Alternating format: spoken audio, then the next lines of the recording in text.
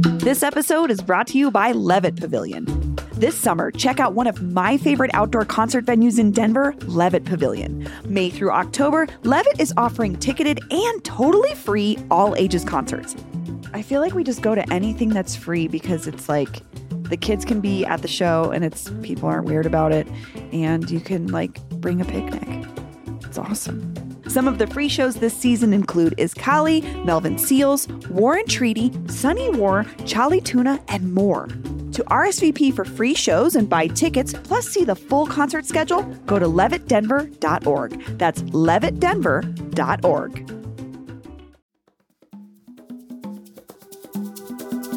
Today on CityCast Denver, the Republican Party of Colorado is on a big losing streak. They haven't won a major statewide race since Cory Gardner was elected to the Senate in 2014. So will they ever be able to come back from this? Or will Colorado just keep getting more blue? The Colorado GOP is electing a new state chair this Saturday, whose main job will be to turn this thing around. So I wanted to hear from one of the last Republicans to run a successful campaign here. Dick Wadhams is a longtime party leader, and he's got a prediction for where the party is going next. Today is Wednesday, March 8th. I'm Bree Davies, and here's what Denver's talking about.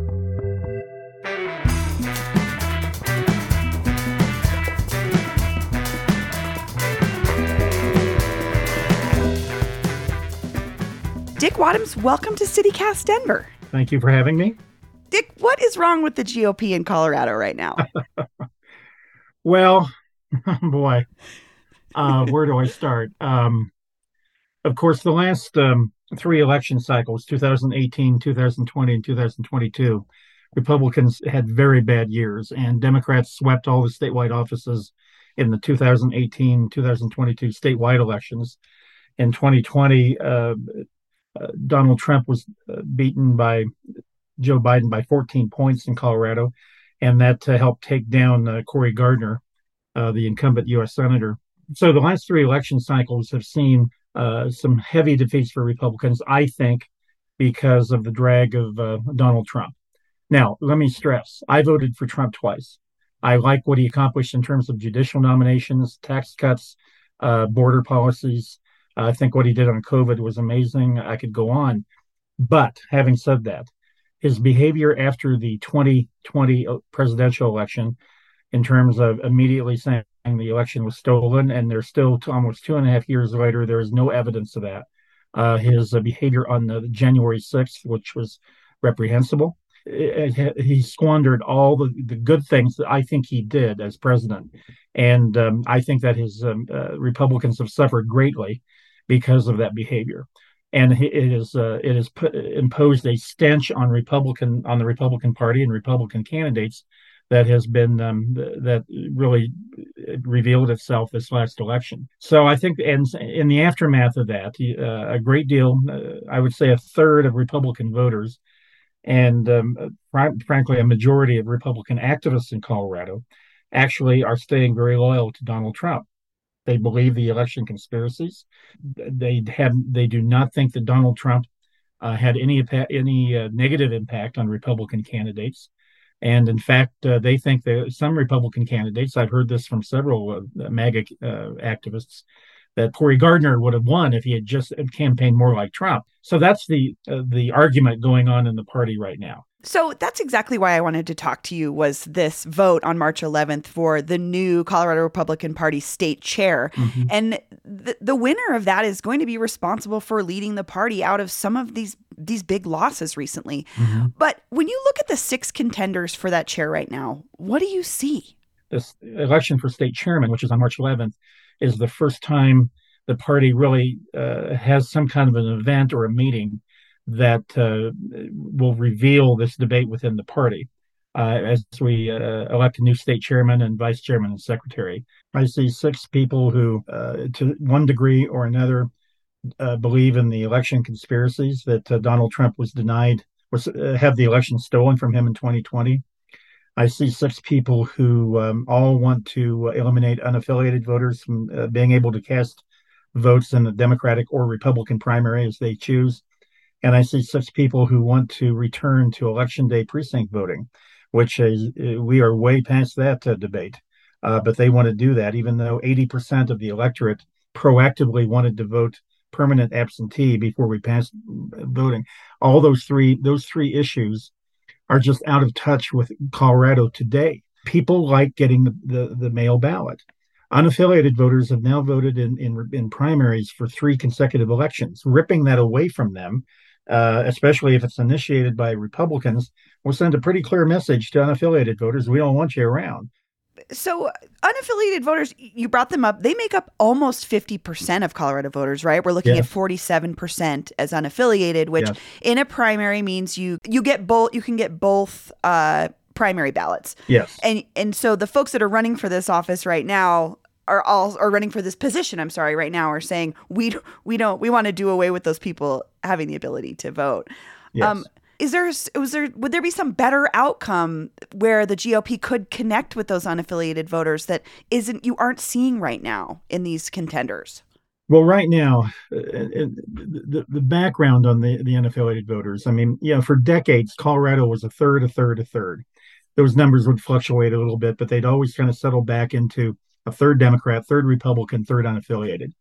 That started changing when we entered the decade starting with 2011, and we started having this massive influx of people moving here, many of whom were younger, more liberal, frankly. And obviously, the numbers are pretty clear. If a Republican cannot win a big chunk of the unaffiliated voters, we can't win. Now, by the way, that's the way it was for decades. And I kind of know that up front personally because I ran a bunch of campaigns and I know that the campaigns I ran where we won, we specifically tailored our campaign to not only win in a primary, but win in a general election by appealing to unaffiliateds. Governor Bill Owens, the only Republican governor in 52 years, Senator Wayne Allard, when he won 2 elections for U.S. Senate as an underdog, especially, and they both had competitive primaries. And since 2002, when Allard and Owens were reelected, there have been 12 elections for governor and senator in Colorado, and 11 of them were won by Democrats. Only Cory Gardner in 2014 won. And one of the common threads with all those defeats is that we nominated candidates who were out of the mainstream in many ways, or ran really bad campaigns. And then we get the Trump factor. And it's a bad combination. The party has never been this low, and I can't go back all the way to 1876. The Democrats had the last time they had this position of dominance was in the 1930s during the New Deal and Franklin Roosevelt. So that's just kind of where we are right now. So do you think this is a strategic problem for the GOP, an ideological problem, a disconnect with Colorado voters? Like, what's the root of the problem? There is a disconnect. I mean, the state chair candidates, they are oblivious to what the new reality is in Colorado, that it's always been tough. But it is really tough now. And then throw in the Trump factor. And standing by Trump in terms of election conspiracies does nothing to help Republicans. And if we elect a state chairman who is talking about, well, Trump got screwed, he actually did win the election, it was stolen from him, and then they start initiating a lawsuit to ban unaffiliated from voting in primaries. I mean, if that's the Republican agenda the agenda of the new Republican chairman, it will drive the party deeper into oblivion, and that's what I'm concerned about.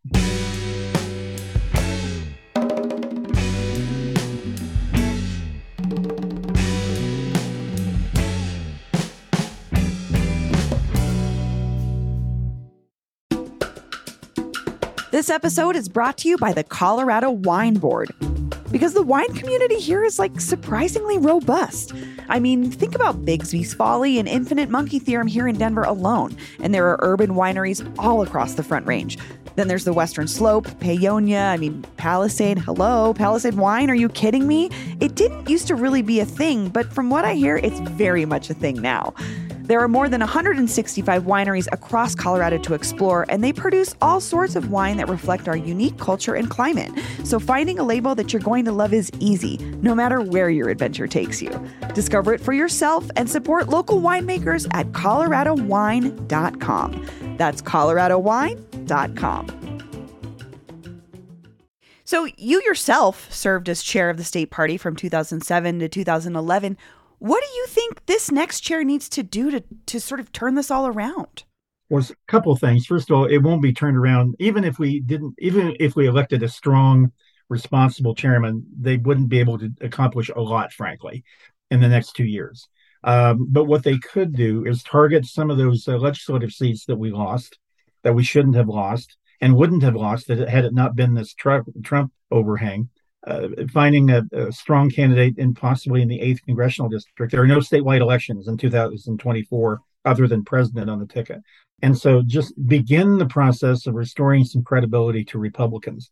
And then moving into the 2026 cycle when everything is on the ballot, hopefully being competitive then. But under any of these candidates for chair, I see nothing but maintaining the status quo at best, which is horrible. The Republican Party has so dramatically changed. When I got elected chairman in 2007, I was elected unanimously. And the state central committee, and that's the entity, both parties have that entity that elects their state officers. It was full of people who I had worked with going far back for Senator Bill Armstrong in the 1980s, Senator Hank Brown in the 90s, and Allard and Owens in the late 90s and early 2000s. Today's Central Committee is dominated by people who came into the process either by the Tea Party in the early, back in 2009 and beyond, and then they kind of merged with the MAGA movement in 2016. So that is the crowd that runs the party right now. What I'm finding interesting, though, about what you're saying is we're thinking about Tea Party involvement in 2009. Mm-hmm. That's in the midst of your role as chair. Mm-hmm. And then the MAGA group. And you yourself have talked, you voted for Trump twice up until 2020. What happened in between there? What is the thing, like me as a Democrat, what am I not seeing or not understanding? Well, let me put it this way. Donald Trump lost the election, period. I mean, neither he nor his MAGA fans acknowledge that, but he lost. If he had graciously invited the Bidens to the White House, like every other president, defeated or just outgoing president has done, inviting their successors to the White House, if he had gone to the inauguration, like, do you think George H.W. Bush wanted to go to right. Bill Clinton's inauguration after getting defeated, or Jimmy Carter wanted to go to Ronald Reagan? I mean, but you do that because it's the continuity of the process. It's a long, proud tradition going back, to the first presidential election. If he had done those things in the aftermath of his defeat, frankly, I frankly would not be. I've never been a big fan of his personally. I think he's a repulsive character in his personality. But he would not. He would have restored some credibility to his presidency, and he would have been in a strong position to frankly win the Republican nomination again. Now, he might. I don't think he'll win the nomination, but he might. There's no way I can see him winning a national election if he is the nominee, and he has essentially made the Republican Party totally unacceptable in a state like Colorado to the unaffiliated to dominate here. I think there are a lot of unaffiliateds who actually would want to take a look at Republicans, but as long as the Republican Party is defined as being crazy by this election conspiracy crap, they're never going to look at us. They're just not. Yeah, I think that's a good point. I think that division is sometimes hard for folks like me to see, mm-hmm. that there are folks like you that are not on the crazy side of it, but are still more interested in conservative mm-hmm. policies and conservative values. Right. So what do you think Republicans need to do to start winning elections in Colorado, like next election cycle? Well, what's interesting is we fielded, I think, a really strong ticket of candidates in 2022. Joe O'Dea, who had never run for anything before, I think turned out to be an excellent candidate. I really do. In fact, I think he ran a very strong campaign.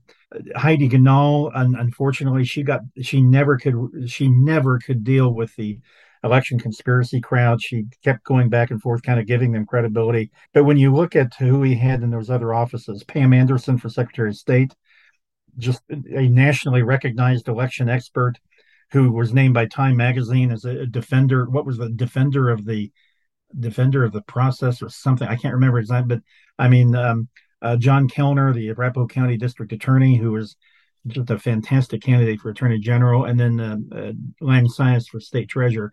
Barb Kirkmeyer was a great candidate in the 8th Congressional District. There were 7 state Senate districts that were competitive, and we fielded what I think were 7 outstanding candidates. They all went down. And once again, it didn't make any difference how good a candidate you were, how good a campaign you were running.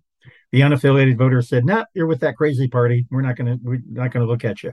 We've got to continue to do that. We've got to continue to find strong candidates in races that are winnable, and slowly come back. It's just not going to happen overnight. So, what is at stake then with this chair position we're looking at? Like, how much does it really matter, especially if it sounds like for someone like you, the 6 candidates, nobody's going to be the person that you're looking for in a GOP leader? Well, first of all, in fact, this is one of the problems. Because of federal and state campaign finance laws, the power of state parties, and this goes on all across the country, is severely less than what it used to be. And so, number one, no state chairman has the power that a lot of people think they have, but it is an important role. My concern about this crowd running for state chair is not they won't do anything good. It's that they're gonna accentuate our problem. They've already signaled, like I said earlier in this program, their 3 priorities.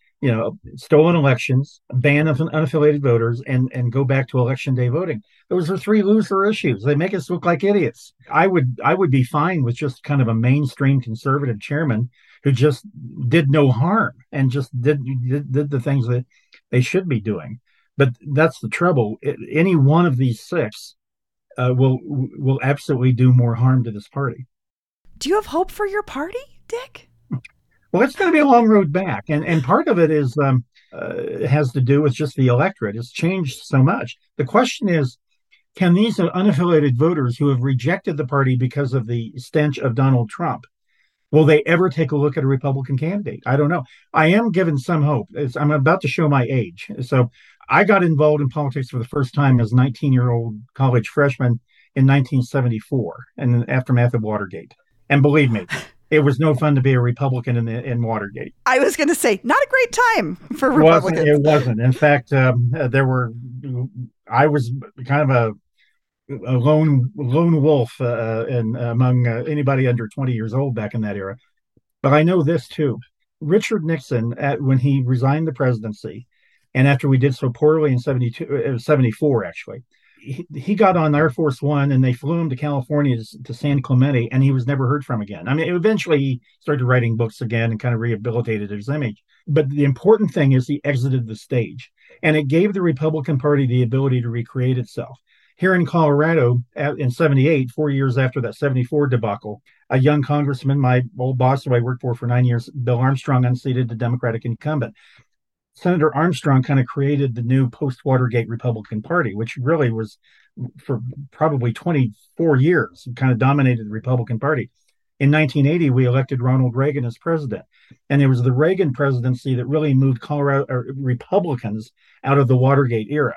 I mention that because that's what political parties are defined by candidates and elected officials. And so who knows what will happen in this presidential election? I'm optimistic that a Republican can be elected president if Republicans can start gradually coming back in Colorado. But it's a long road back here in Colorado. It really is. And it's just going to take time. And Trump has got to exit the stage. If he's the nominee again, you can just shut it down and just forget it. Yeah. Well, Dick Wadhams, thank you so much. This was really insightful. Well, I hope it was. So I enjoyed doing it. So thank you. And here's what else Denverites are talking about: safe outdoor spaces. Mayor Michael Hancock authorized these outdoor camping sites for people experiencing homelessness as an emergency measure early in the pandemic. Now it looks like he's working to make them a permanent fixture in our city. While the safe outdoor spaces have sparked controversies in various neighborhoods, the program seems to have been largely popular. and useful. According to the Denver Post, of the 515 people who have used them for temporary shelter since late 2020, more than 180 people have since moved into long-term housing. City Council still has to approve the proposal to make the authorization permanent, but they approved an additional $7.5 million for the program last week, so the permanent authorization is expected to pass in early June. And finally, we're hiring. CityCast Denver is looking for a senior account executive to join the new revenue team that will support this show. And we're also looking for a versatile creative audio producer to join the team. If you love podcasting and care deeply about the news, culture, and politics of Denver, we'd love to hear from you. You'll find a link to both career openings in the show notes. That's all for today here on CityCast Denver. If you enjoyed the show, why not take a minute to tell controversial GOP chair candidate Tina Peters about us? Rate the show wherever you get your podcasts and subscribe to our morning newsletter, Hey Denver, by texting Denver to 66866. We'll be back tomorrow morning with more news from around the city. See you later.